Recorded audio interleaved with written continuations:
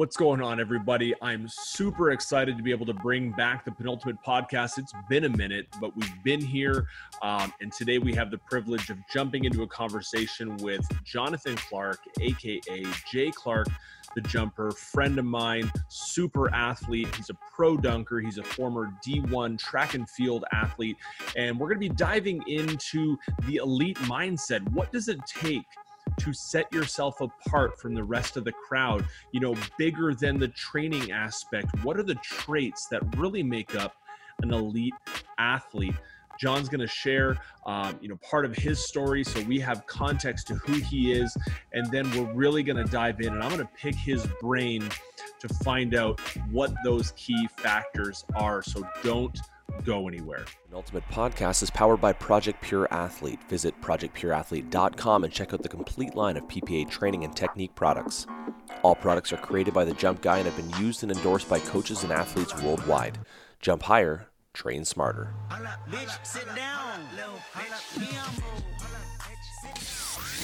You are now listening to the Penultimate Podcast with the Jump Guy, Tyler Ray, powered by Project Pure Athlete. Jump higher, train smarter.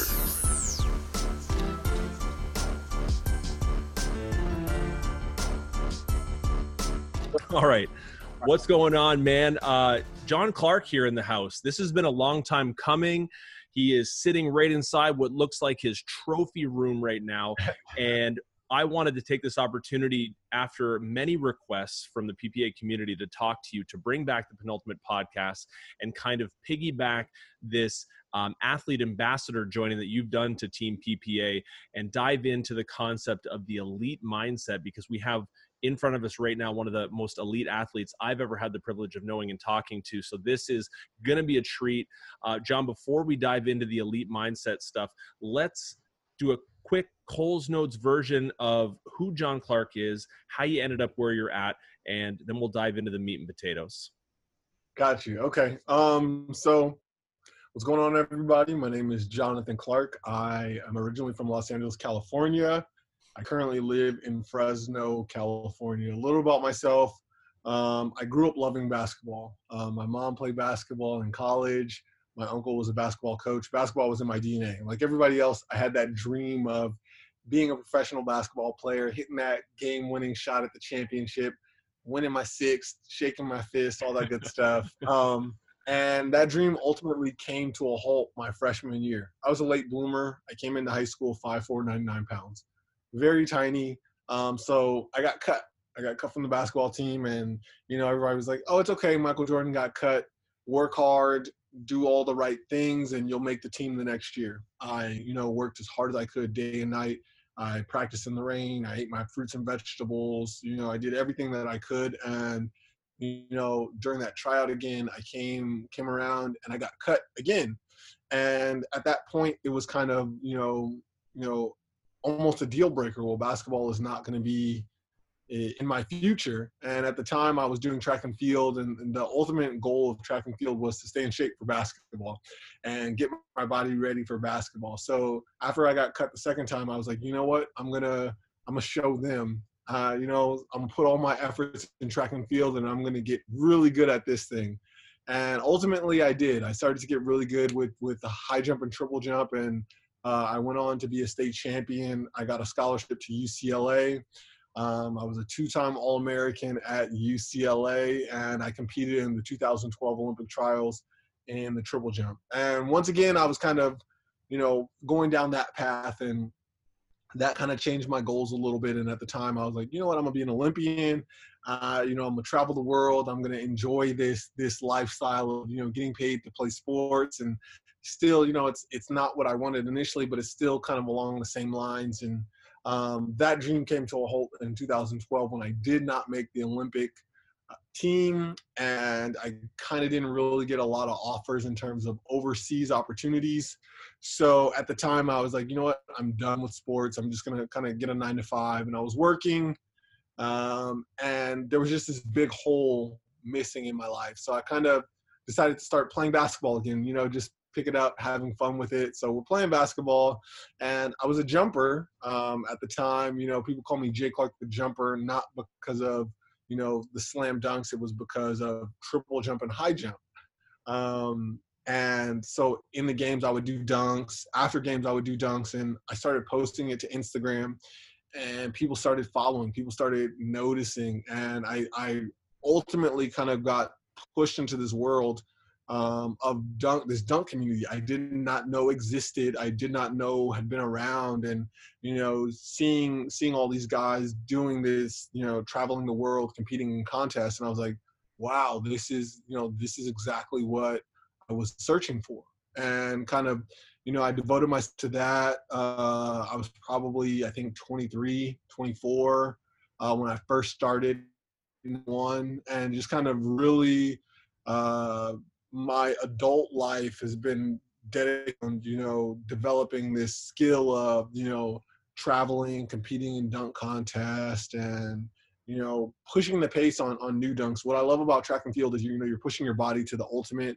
And what I love about the dunking is now you get to be creative with it, and you get to come up with new things and invent, if you will, a form of expression on top of the physical. I know, Tyler, you talk a lot about the science and the art of jumping, and I think dunking is that perfect mix, because you have the science of like pushing your body to jump as hard and as high as you can, and the art of getting really crafty with it and making it beautiful and aesthetically pleasing.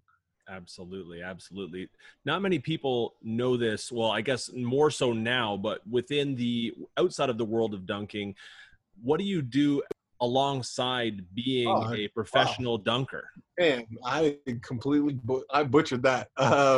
Yes. So during this whole this whole, I guess, journey of me as a dunker, I within that story, I was able to travel the world. I've been able to do a lot of amazing things. One of the things that I did was I played basketball with the Harlem Globetrotters, and I got to travel with them. And after the season kind of came to a halt, and I was kind of transitioning more into my life of becoming an adult, getting married, and wanting to settle down, I ultimately parted ways with the Globetrotters, and I was kind of at a crossroads of like, what do I do now? So I ended up going back to school to get my master's degree in kinesiology. I wanted to coach track and field, I thought, at least at the time. And to pay for grad school, I started substitute teaching. And the second I stepped into a classroom, I knew my calling was teaching. So I ended up going back to school after I got my master's degree to get my teaching credential. And for the past 4 years now, I've been an 8th grade science teacher and a track coach at a local high school, or local middle school, I should say, transitioning into a high school this year, where I'm going to be teaching PE and coaching track and field. Fellow educator, we couldn't leave that part out, because that part rings so close to home, as I was a teacher as well before I dove in full time with Project Pure Athlete. But what a story. And I think the entire story is really wrapped in the concept of being able to hold strong to an end goal. And in spite of obstacles that have arisen along the way, you found yourself here in a phenomenally influential place for athletes all over the world. So, first and foremost, congratulations, but being able to push through that and really get to this point, because you're doing wonderful things. And I think you need to hear that more often. So, hey, no problem. No problem. So the elite mindset, John, this is one that, we get a lot of questions at PPA. You get a lot of questions through your social media platforms, and like, how do I jump higher? How do I become a better athlete? And it's usually like, what training programs should I be doing? Right. I think that's like should I be doing squats, or should I be doing plyometrics? And what's the set rep range? Right. What's the set rep range? What are you doing? And I think before that question is answered, the unpopular answer for that is, what's your mindset?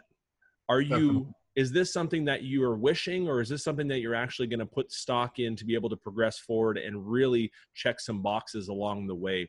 And that's something that I really, as a coach, hold near and dear to my heart. And I know you as an athlete and obviously an educator hold near and dear to your heart. So you're a perfect person to be able to dive into this topic with. I've put together a list on my end of 5 pillars criteria that I feel really represent the elite mindset. And I'd love to get your thoughts and Yep. kind of find out how to bridge your experiences into these actual pillars. So why don't we dive into the first one right away? Let's do it. The concept of persistence as an athlete. I think this is Okay. one that cannot be denied, but Yeah.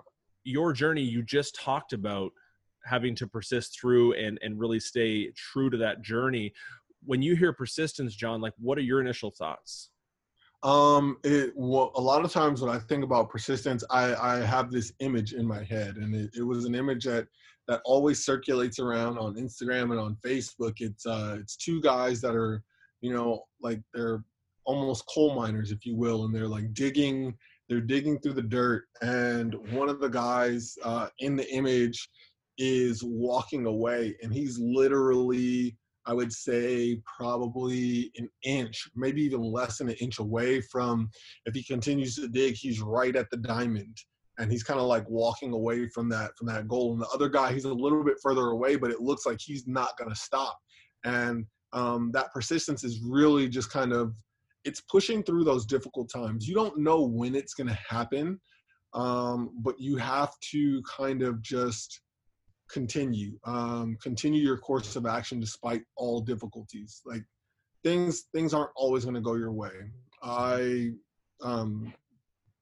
wasn't offered the contract that I wanted with the Globetrotters. Ultimately, that's why we kind of parted ways.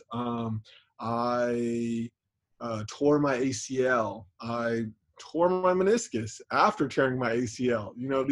There's all these setbacks that happen in my career, and people look at the end result and it's like, man, you've done this, this is so cool. But there's been, turn after turn after turn where I could have given up and just walked away, and that would have been it. So it's like really just, being determined to not let any obstacles kind of get in the way of what you feel you can do. I think those are amazing points, and I love that visual of the coal miners and digging and walking away and really not knowing, right? That's that hindsight perspective that I think a lot of people have. I think one of the biggest things, and you mentioned that briefly, was that people look and they see the end result, right? They see the medals, they see the money, they see the views, they see the dunks, and it looks easy. And I used to get this as well, when I was in the dunk world and the track world as a good athlete. People look at you and they see what you do and you make it look easy, so they assume that it came easy. Yeah. But at the end of the day, they don't see the work that goes in behind the scenes. And I think as an athlete coming up, what you can really learn from the concept of persistence is that there are so many pieces along the way. Like, I always equate everything to a puzzle. When people ask me, like, if I can give any advice to any athletes, it's normally in the perspective of persistence, and it's that our athletic career is a journey of acquiring very, very small pieces to an exceptionally large puzzle. I like that.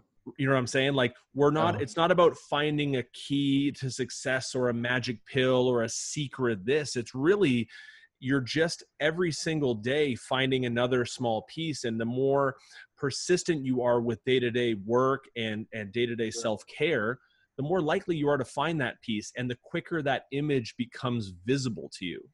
Yeah. And that's the visual that I've always had. And I'm sure that's something that rings true with you as well. Definitely. I agree.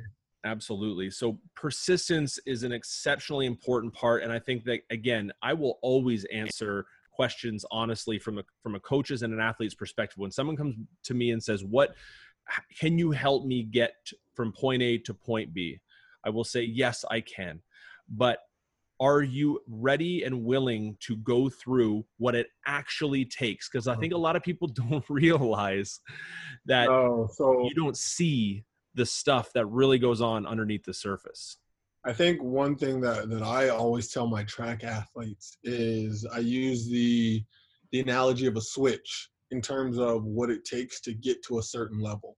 For me, becoming a state champion was, I remember the day. My junior year, I was competing in our sectional championship, and I had a teammate who was a senior as well, and at the time I was better than him.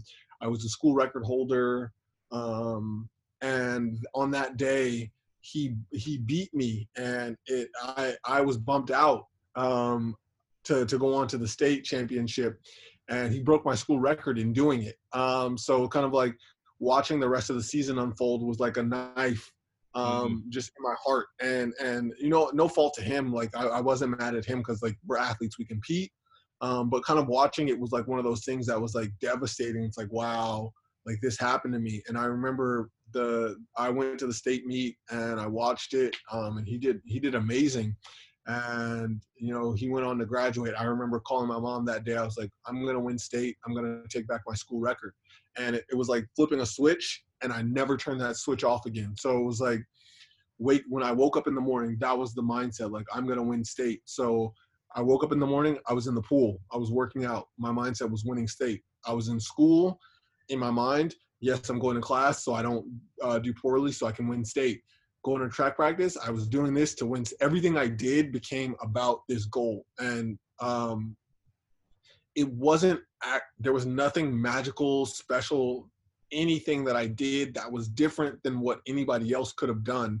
It was just in my mind, like this needed to be done because this is what it took to do it. And I took that, from workout to workout to workout to workout. And the mindset was just like, this is what I'm doing. And like, had a headache, was sore, was tired, didn't matter. It was like, this is what I'm doing because this is what I have to do. And I even take that now, like in my mindset of my training today, it's like, I want to do the 360 double between the legs. I'm pushing through this workout. I'm pushing through this. I'm going to do extra abs after, my PPA training. I'm going to, stretch a little bit more because I need to, it's the little things that make that big difference. And I'm not going to like, oh, I'm tired. I'm going to drink my water. I'm going to, eat the right things because I have a goal and nothing's going to get in the way of achieving that goal. That absolutely, you touched briefly on, you tore your ACL, you tore your meniscus. Injuries, I think, are something that really fall into this concept of persistence, because as an athlete, injuries are not a case of if, they're really a case of when. You know what I mean? Like if you are competing or trying to compete at a high level or trying to push yourself at a high level, you will find that threshold. And as the elite mindset, you do need to be able to push through what are some of the things that went through your mind initially when you injured your ACL that first time? What are some of the things that kind of came on as that injury occurred?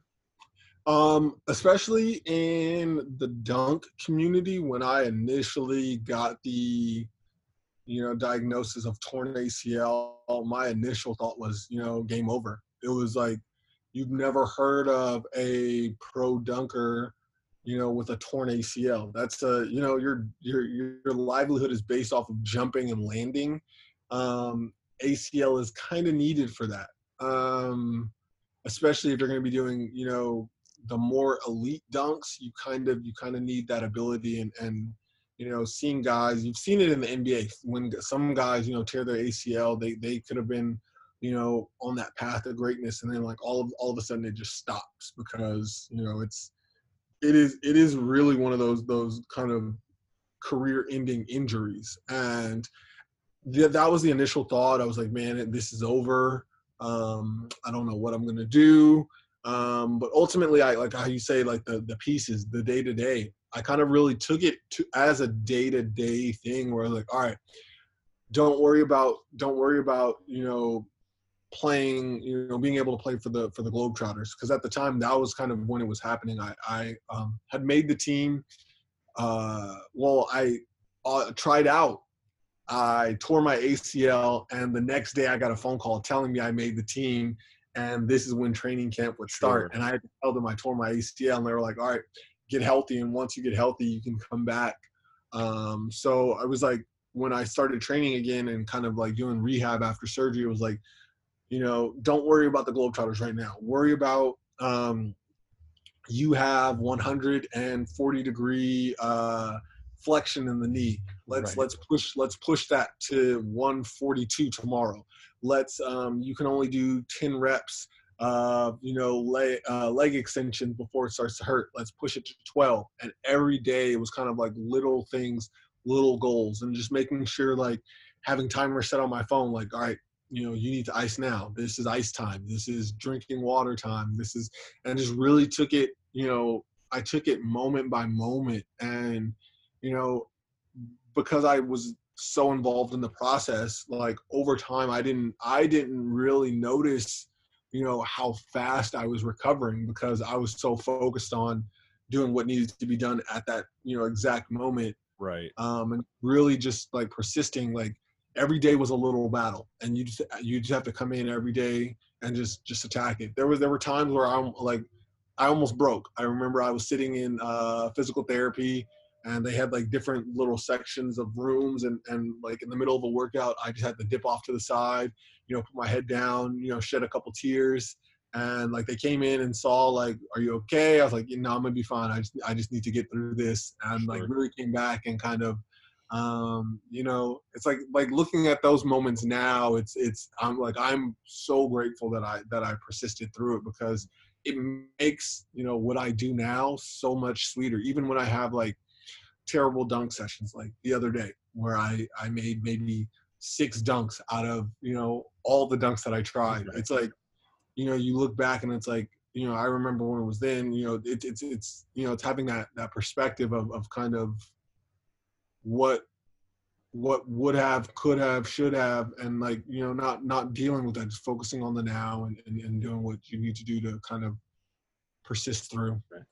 I think that's like a perfect segue as well. I mean, you mentioned the concept of perspective, and as you were talking about this, the whole, I'm going to focus on the number of reps I have. I'm going to focus on being able to extend and, flex my knee a little bit further every single time. And what that allowed you to accomplish was great. I mean, obviously you've been able to come back from an injury that many people, like you mentioned, is career ending.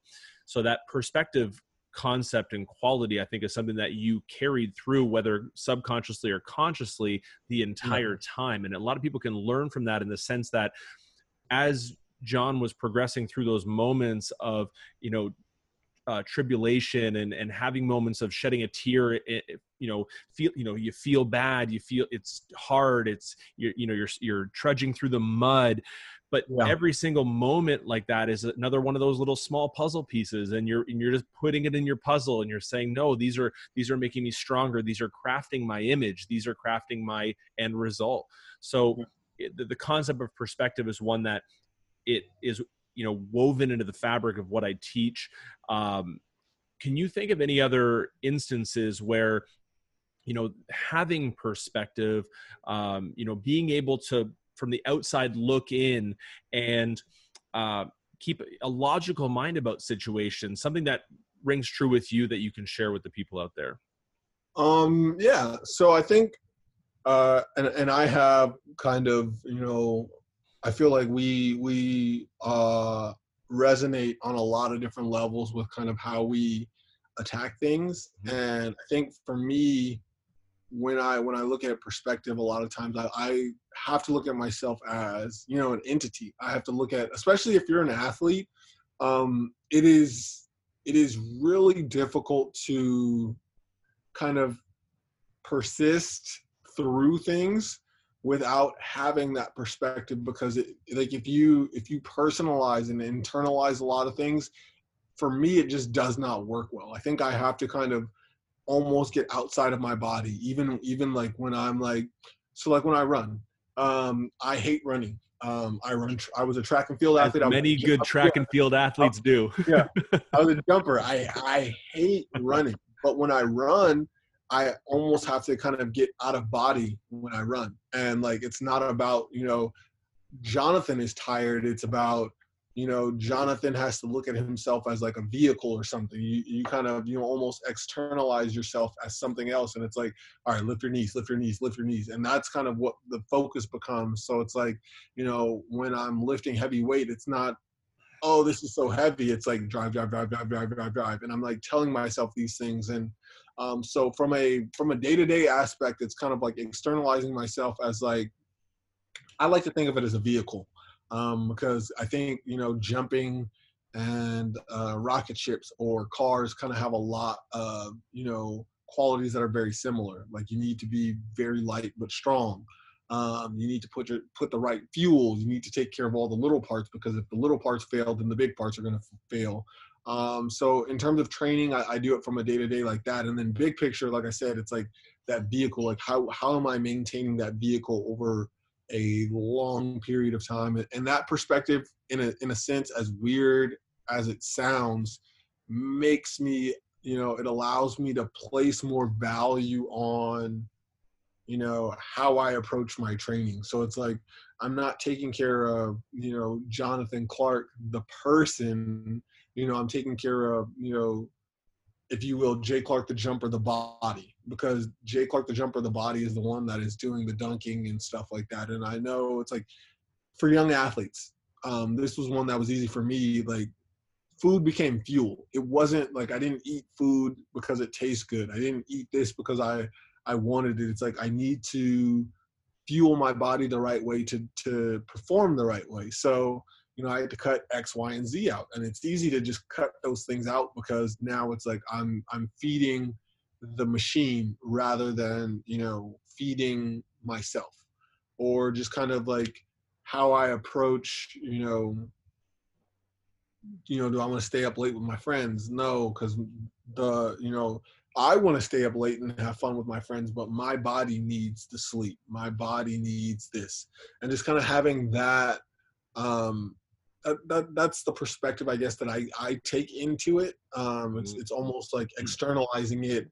So it's, easier to make those decisions rather than, making it a personal decision. So it's not an attack on my body that I'm drinking this water that I don't want to drink anymore. I'm fueling the body that needs the water to perform the way it needs to perform. I'm giving myself this exercise. I don't want to run. I don't want to, like, especially when during parts of the season when I'm, particularly, a couple pounds overweight. And I don't mean overweight as in like, just right. As a jumper, fat doesn't fly, something that my college coach said, and it stuck with me. So it's like, if I know I perform optimally at 183 and I'm 187, I know I need to I need to burn more calories. So it's like, I don't want to run. I hate running. I've said that a couple times already. But wait, like, do you hate running? I hate running. But it's like, doing the things, that perspective, by externalizing it, for me at least, it's like I'm able to do the things that I don't want to do because I know I need them, and that's what's going to help me persist, and that's what's going to keep adding those pieces to the puzzle. Yeah, I love that. Again, that visual of the entity and separating, the self from the competitor, because at the end of the day, although you make up one and the same, you want different things from each one. Yes. And it requires that perspective. Like that's such a wonderful visual to have. Now, how about when I hear perspective, my mind goes to the process. So something like jump training in general, right? So I get a message from, Joe Blow from overseas, and he says to me, I want to start training. What program should I get? And how long will it take for me to jump 10 inches higher, right? Which is like classic thing, or like, how many inches will I gain on your programs? Yeah. And my response is always, I think what I would recommend is, let's not start the journey like this. Let's not start the journey with setting an expectation for what your success looks like. Let's just get working, because in my mind, as a a former elite athlete, I remember and recognize that it didn't take 3 months, it didn't take 6 months, it took my whole life to that point to be at that point. So right. So for perspective for me is always understanding that it's a process that requires an immense amount of passion as fuel. Because if you don't have that passion, you're not going to be able to persist. And that's the one, statement that I always make, is that the best athletes in the world are the ones that are the most obsessed with the process of progression. So anything worth having is going to take some time. And, if it doesn't take time, honestly, it's not worth having. So like that, that vertical leap program that, you gain 14 inches in 2 weeks. If let's say it does, deliver on its promise, it's not going to last. And for that program that you've put 6 years into, that, that's more likely to stick because you've invested all that time, blood, sweat, tears, energy, money, whatever you invested to get that to happen. It's going to last longer than, and it's common, I think, in the vertical leap community because of, these shiesty marketing schemes of like, oh yeah, you can double your vertical leap, or look at this guy, he's throwing down windmills all of a sudden. He just signed up for, our program and stuff like that. And that's not real. I think people need to understand the truth behind vertical leap training is it doesn't work like that. I've, been JClark the jumper since 2007. I've been jump training, I started jump training 4 or 5 years before that. So you're looking at, 15 plus years of training to get to where I'm at. So you're not going to, log into a website, type your name in, download an app, and after 2 weeks, jump as high as me. It's not going to work that way. Because I've dedicated and devoted a lot of my time into this. And I talked about the little things that I do day in and day out. And it's like, you need to focus on that stuff if you want to get to that level, and not focus on like, more specifically a set rep range to jump high. There is no magical program. There's a handful of programs out there that, more or less everyone's talking about, doing the right things and building the right way. But even then, like, there are so many more like shady programs that are gonna promise you, if you do these workouts in this order, then you're gonna jump high. And it's just, unfortunately, that's not how it works. Yeah, no, I completely agree. And I think we could have probably like 3 or 4 offshoot podcasts about topics like this. You know what I mean? Like easy. We dive down this rabbit hole, and I mean, we've done it in person, and I'm sure we will continue to do that. I mean, when we can see each other in person, which I'm not sure when that is, but it really is a matter of, are you fueled by the right fire? And that really has to be an absolute true passion. Like you're saying, it was 15 plus years. I can remember that I've literally, since I can remember, I've been obsessed with wanting to jump higher.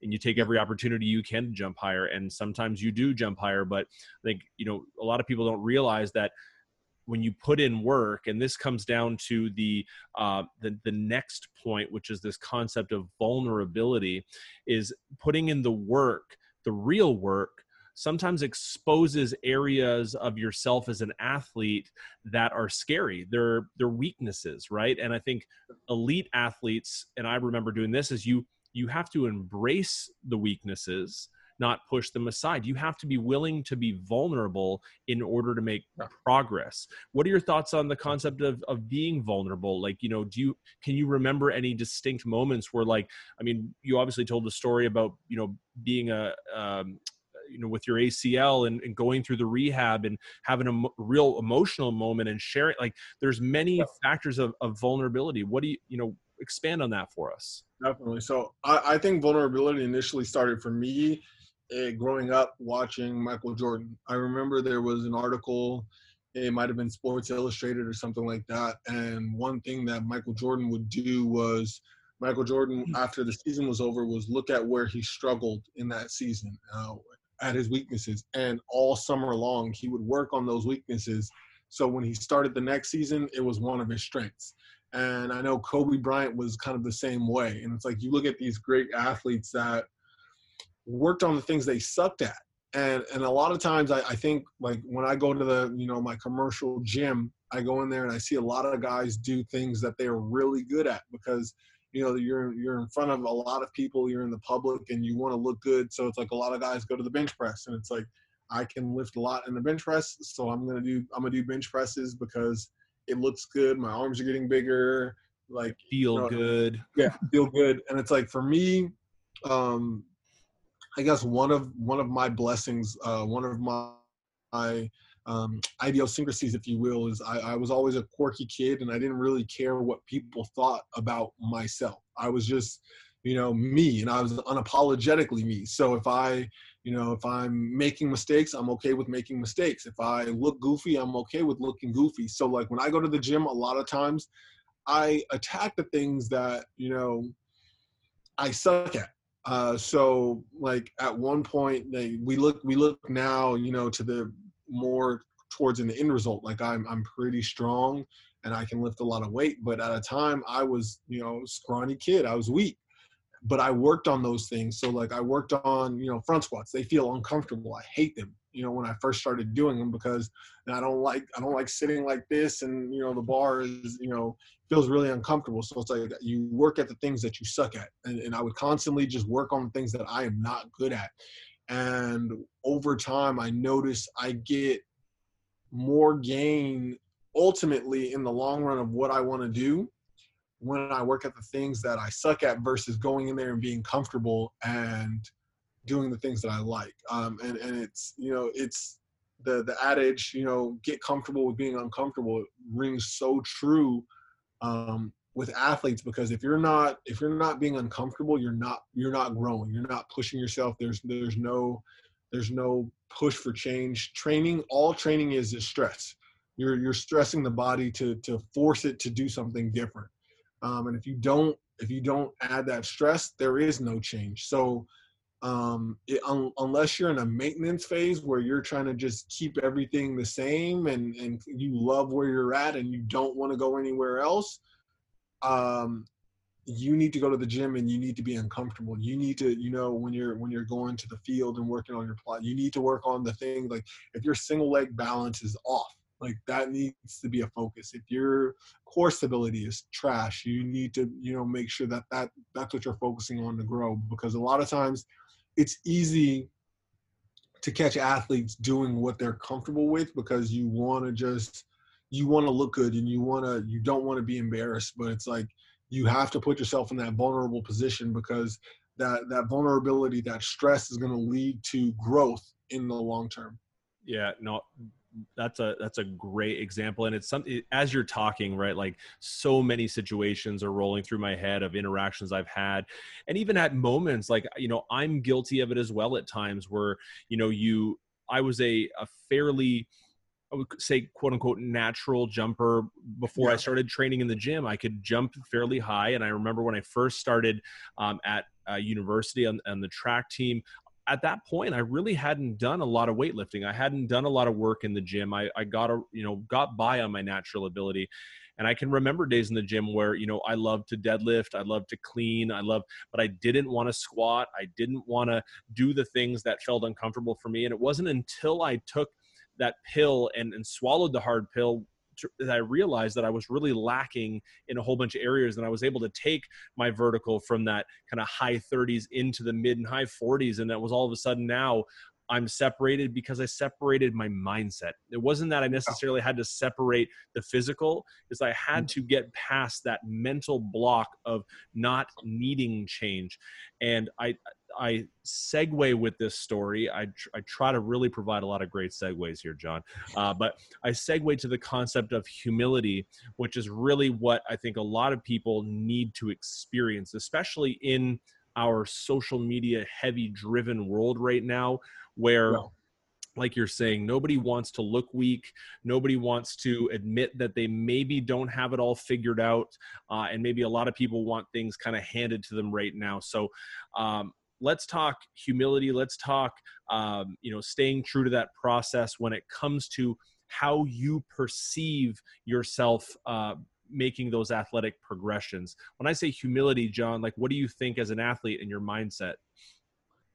So humility for me, it's kind of twofold, and it's kind of a very, in a sense, it's a Dr. Jekyll, Mr. Hyde situation. So in my head, when I approach things, I have to have the utmost confidence in myself.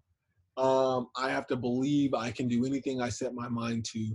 I have to believe I am more than capable of doing the things that I go out and, shoot to strive for, right? And if you were able to kind of, get inside my mind and see where I'm at in terms of that confidence, it flirts on the line of cocky. And I will say that I will 100% be honest and say, like, in my head, like, you cannot tell me I'm not the best when I'm pursuing the things that I want to pursue.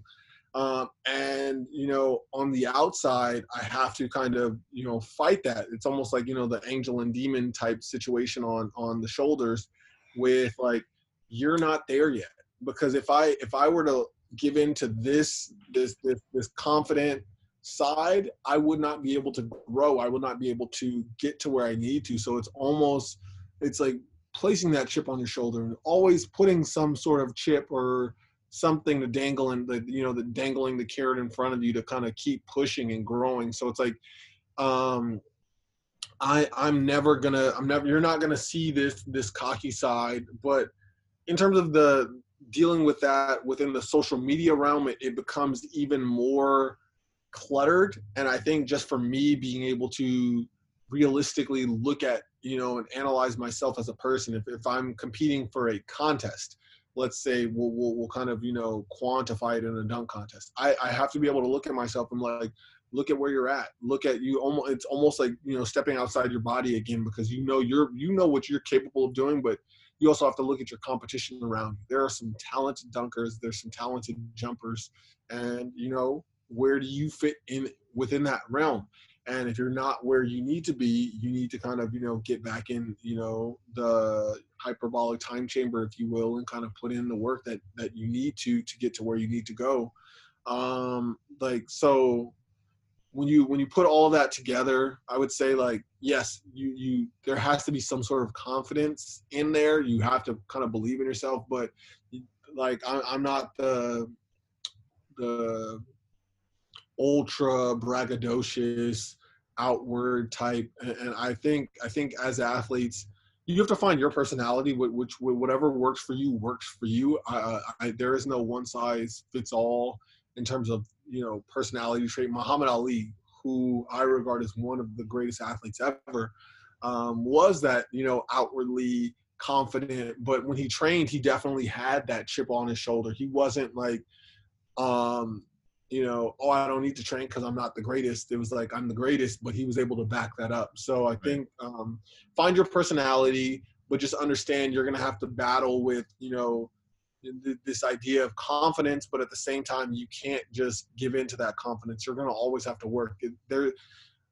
I think athletics, a lot of times people are so goal focused and they realize that they're trying to reach a certain goal, but it's not about the goal. It's the process, and you have to really fall in love with that process. And that process is going to lead you to different destinations, if you will. Absolutely. That's really well said, man. I love how you said you have to find yourself and you have to find out, like, who that person is in that process, right?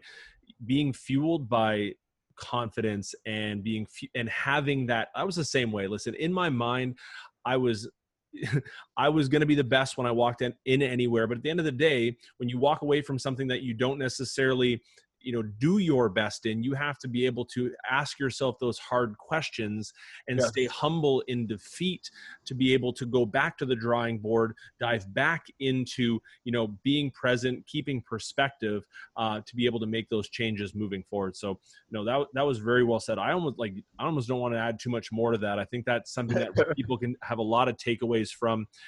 There was one point that I jumped over only because the segue was much better into vulnerability.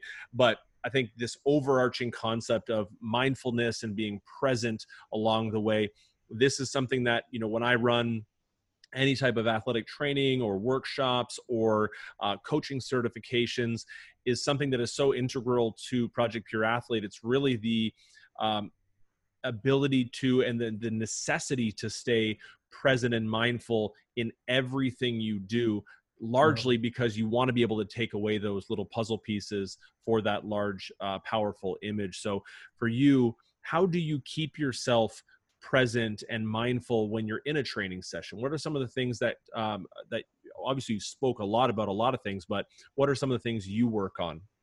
So I'm gonna start this with, there's two movies that I think everybody needs to watch, and they're drastically different, but the outcome kind of really deals with this mindfulness and this kind of being present in the moment. The first one is gonna be Kung Fu Panda. Love it. In Kung Fu Panda, the panda is played by Jack Black, and he's talking to his teacher, his tutor, Master Oogway, and he's talking to him, and before he passes on, he tells Jack Black, "Yesterday is history, tomorrow is a mystery, but today is a gift. That's why it's called the present." And that, when I heard that for the first time, that it really stuck with me. It's like, yeah, yesterday is gone. Like, there's nothing you can do about yesterday. Tomorrow hasn't happened yet. So you really have no control over that, but all you have right now is right now. There's nothing I can do yesterday to become a better athlete because it's already gone. There's nothing I can do tomorrow to become a better athlete because it hasn't happened yet. The only thing that I can do right now is what I have right now. So it's really, it takes a lot of mental to kind of really focus in on that and really focus your, awareness to the present. And the second movie I would say is called Peaceful Warrior, and it's an adaptation off of a book called The Way of the Peaceful Warrior by Dan Millman. Unfortunately, I have not read the book, but I have seen the movie probably too many times. And it's really about focusing on the now, focusing on being aware. So a lot of times how that manifests for me in training is before going to training, and it can be any training session. It can be a very simple, doing metabolic circuits. It can be high intensity plyometrics. It can be a max day, all out. I really kind of just, sit, and I try to give myself 5 minutes and really just get my mindset ready. Kind of like in the way of in the Peaceful Warrior, they talk about taking out the trash, and it's the mental trash of everything else that, everything that has happened and everything that will be. So it's really trying to free my mind. I will add a bonus movie, The Matrix, because I know Morpheus talks a lot about clearing the mind. And he says that before he takes the jump. He's like, you have to let it all go, Neo. Fear, doubt, disbelief, free your mind. So when I'm going into a session, I try to let go of anything. So we are new dads. There's X, Y, and Z I have to do for my son. I just got a new job. I'm worried about did I get this paperwork in? Did I do this? I'm a new head coach of a track and field program, and I'm really excited about that. So it's I have all these things that are going on in my head at all times. Like everybody else, we have these internal and external stresses. So I'll go in the gym, or before I even get in the gym, I'm sitting in the car. I have to find the right song. Find a song, and it's just clear. I have to actively. It's almost an exercise. I have to actively let go of everything, and it's all right. All that matters right now is the right now. I can, and it's almost, it's almost, it's not even almost, it's very selfish of I'm letting go of all of the, son, wife, family, I won't say drama, but things that I need to do. I need to let go of, and it's all right, you can pick this up, leave this in here, and pick it up right when you're done with this session. But this session is the most important thing right now, because this is all you have. And I'll just clear my mind, go in, hit what I need to hit, stay locked in, and then as things start to kind of come back in, like there's times where I have to like actively like try to refocus myself. But if I get to a point where it's, the clutter is kind of coming in, that's like typically my cue. Like, all right, you're done, because you're not in the present. You're not focused on this. So this is not the focus. Let's, we'll shut it down and we'll come back and regroup it other day. And honestly, when I do that, that really helps me focus on the things that I need to focus on when I'm with my family, because I don't have to worry about the workout because it's done. I did it. It's in the past. I don't have to worry about the next one. It's, it's in the present. It hasn't happened yet, so it doesn't matter. And then I'm really focusing on every moment and making that moment important. And that hopefully, and what I try to do with my dunk training as well, is like focus on that, where it's like, this is the most important dunk of my career because it's the only one I have right now. So when I get to contest, it's like I'm ready for it because I am focused on that one dunk at that time. That's great, man. That's such a powerful way to look at things. I think if anything, we got a really great list of movie references here that we can go through and people can go and have some fun after. I love Kung Fu Panda as well. I will say that. I think mindfulness transcends all elements of being an athlete.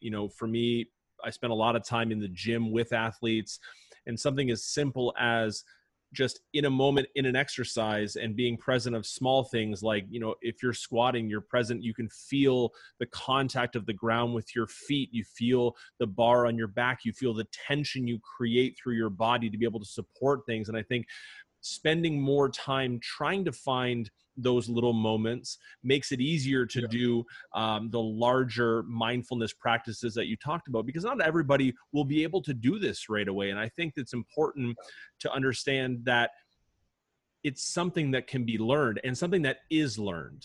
I think there are a handful of people that it might come easier to.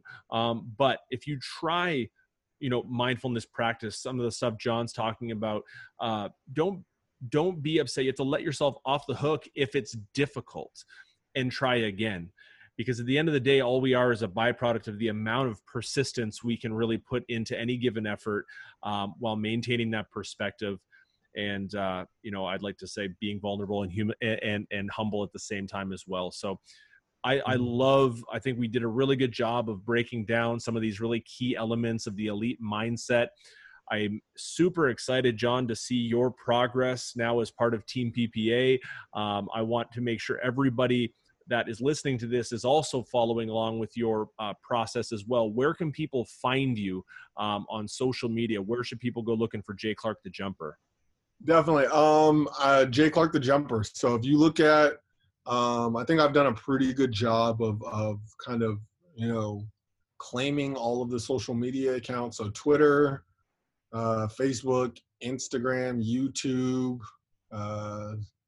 all JClark at JClark the Jumper. And you should be able to find me there, and just, definitely check out the journey. Tyler and I have talked. Tyler, Chase have talked. Myself and Chase have talked, and we're kind of really, focusing in and lasering in on this Do the Impossible journey. And I think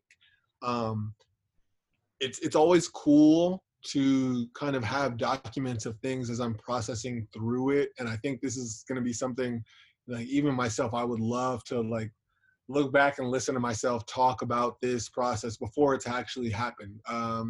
Because I'm 100% confident, under Team PPA, we're going to get this done, and we're going to make history. So I'm excited. Just tune in and follow the journey. We're stoked, man. We can't wait to be, that small part of your journey. We'll do anything we can, that from our end, to make sure that happens. And more importantly, we're there as a support team for you as well. I think it's important that you have really good, strong, supportive people in your corner, and you have that with us always, because we know you support us as well. Absolutely. Really appreciate you again, John, taking your time to be with us today, talk mindset, tell us a little bit about your story. For those listening, thank you for being here. Make sure if you're watching this on YouTube, if you're looking at our beautiful faces, you hit that like button. Make sure you subscribe. We're going to be jumping into more podcasts down the road. I know John will be back on before we know it. If you're listening to this on iTunes, then make sure you give this a 5-star rating. It really helps the podcast move in the right direction. Do anything you can to help us share this message. We're here for the athletes. We're here for you. John, thank you so much. No problem. Thanks for having me. We'll catch you guys soon. Bye.